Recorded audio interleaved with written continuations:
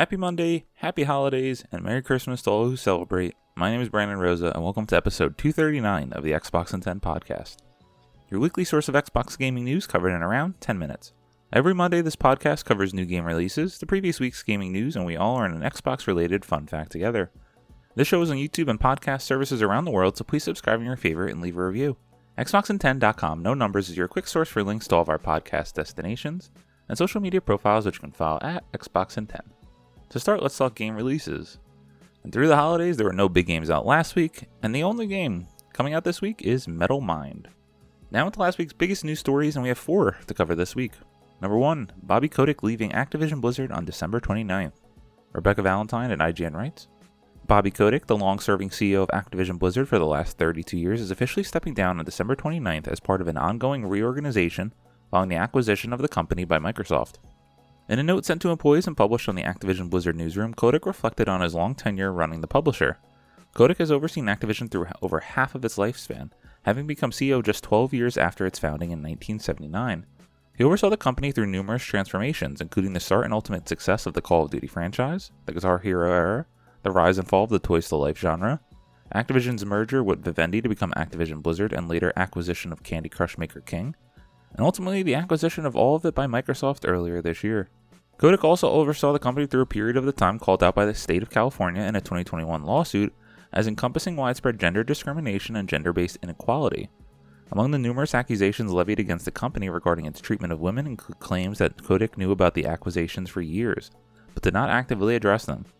Just this week, the California Civil Rights Department reached a $54 million settlement with Activision Blizzard over these claims, finding that, quote, no court or any independent investigation has substantiated any allegations that there has been systemic or widespread sexual harassment at Activision Blizzard, end quote, or that Activision Blizzard's board of directors, including Kotick, quote, acted improperly with regard to the handling of any instances of workplace misconduct, end quote.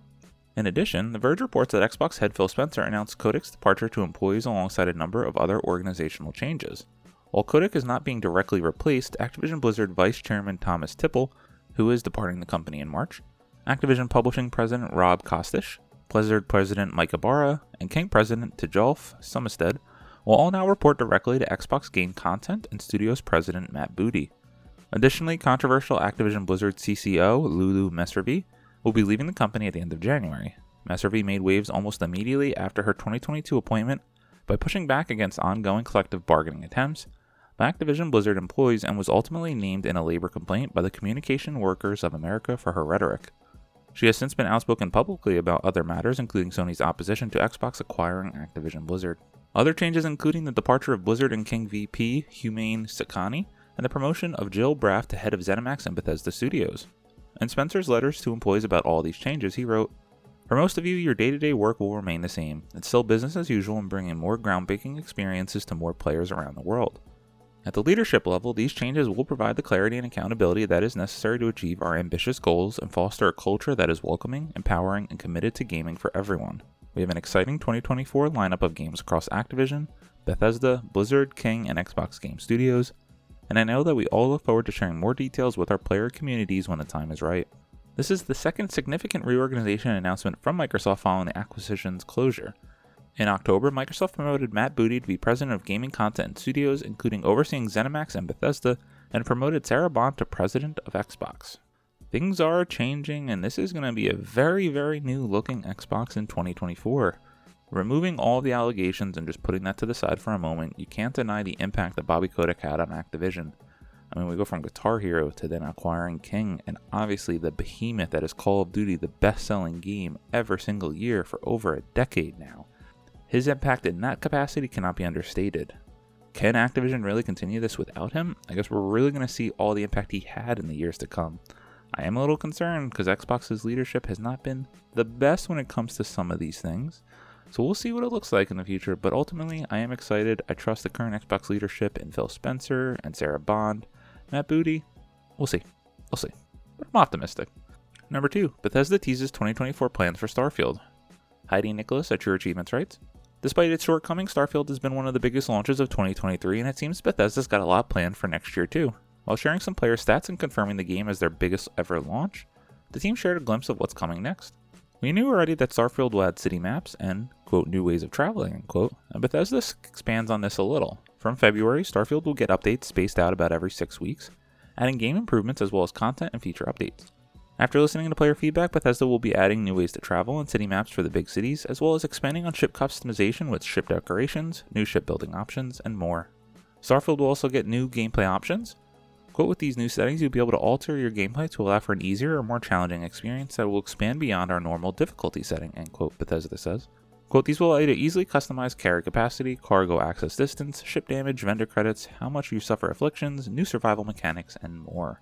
There's also word on mod support. Quote, beginning early next year, Starfield will be getting its own exporter and you'll have access to a new creation kit, end quote. According to Bethesda player stats, the game has picked up 13 million players since September with an average playtime of 40 hours per player. While soaring around Starfield, players have spent over 26 million hours building ships and have visited over 1.97 billion planets. The faction responsible for the most player deaths are the Ecliptics, while the Ashta have been the most lethal life form. Lastly, Bethesda says the Shattered Space, the first big expansion of the game, will bring new story content, new locations, gear, and more to Starfield next year. This is exciting, and it's good to hear all the positive news and player stats around Starfield. I really enjoyed my time with the main quest of the game. However, it's just such a busy year that I ultimately did not continue and finish all the side quests. I really mean to, and maybe one day I will. There's just so many games to play. But congrats Bethesda, and looking forward to your 2024 with Starfield. Number 3, Elder Scrolls spin-off games from Obsidian were rejected by Bethesda. Tom West of True Achievements writes, Chris Avellone, Obsidian Entertainment's co-founder and former chief creative officer, has said that multiple project pitches for an Elder Scrolls spin-off game similar to what the studio did with Fallout New Vegas was turned down by Bethesda on several occasions. Bethesda Game Studios has a reputation for creating vast worlds filled with almost endless possibilities within its game, which leads to long multi-year development periods. Before Starfield launched earlier this year, quickly becoming one of the best Xbox games, the last mainline game launch wasn't another rehashed version of Skyrim or a Fallout side piece, it was Fallout 4 in 2015. Before that, we had the Elder Scrolls V Skyrim in 2011. Those are some long wait times for Bethesda fans, even if they are usually well worth the wait.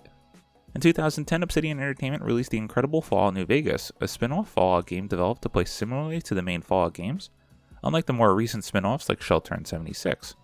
The aim was to bridge the gap between the release of Fallout 3 in 2008 and Fallout 4 in 2015, and according to Chris Avellone, who left Obsidian in 2015, the studio pitched a similar idea for the Elder Scrolls multiple times. Replying to a thread on X, Avellone says that, quote, one of the Elder Scrolls proposals, which I pitched, was intended to serve the same function as Fallout New Vegas did between Fallout 3 and Fallout 4, to provide more adventures in this setting during the years before the next Bethesda release. I thought it couldn't hurt to try to push a similar system to what Treyarch Activision had going with Call of Duty at the time, but hopefully less rushed. Bethesda could do a core release, then we'd release a TES title in the same world or a Division timeline era before the next big Bethesda push, end quote. I thought this was really cool that he came out and say it, even though Bethesda's probably pretty mad at him for saying so. But what could have been, right? I mean, Fallout New Vegas is a cult classic game. I remember really enjoying it back in the time, although ultimately I love Fallout 3 because of that DC setting. But given how big Skyrim is as one of the biggest games of all time, I'm sure fans would have been clamoring for another game before that. Too bad, Bethesda. Too bad. And number 4, South Park Snow Day announced release date with new trailer. Ryan McCaffrey at IGN writes, South Park's new kid, aka You, is back in South Park Snow Day, the new PvE game from South Park Digital Studios and THQ Nordic that allows you to play with bots or up to 3 friends in co-op to take on your rivals after a blizzard has canceled school. The latest trailer, which confirms Snow Day's release date March 26, 2024 for PS5, Series X and S, Nintendo Switch, and PC. The price for the standard version is $29.99 and a deluxe edition for $49.99. Snow Day's winnery combat includes melee and ranged weapons, thematically appropriate of course, as well as special abilities and powers. There are lots of cosmetics to unlock for your character as well. I wanted to highlight this game again as the trailer looks like it has the potential to be fun. Ultimately, give me another South Park RPG, a la The Stick of Truth and The Fractured But Whole. Those games are incredible. If you haven't played them yet, please do go check them out. As always, we end our show with a fun fact about Xbox. And since we've been talking about Bethesda this week, how many players do you think Fallout 76 has? Well, credit to Wesley Impool at IGN.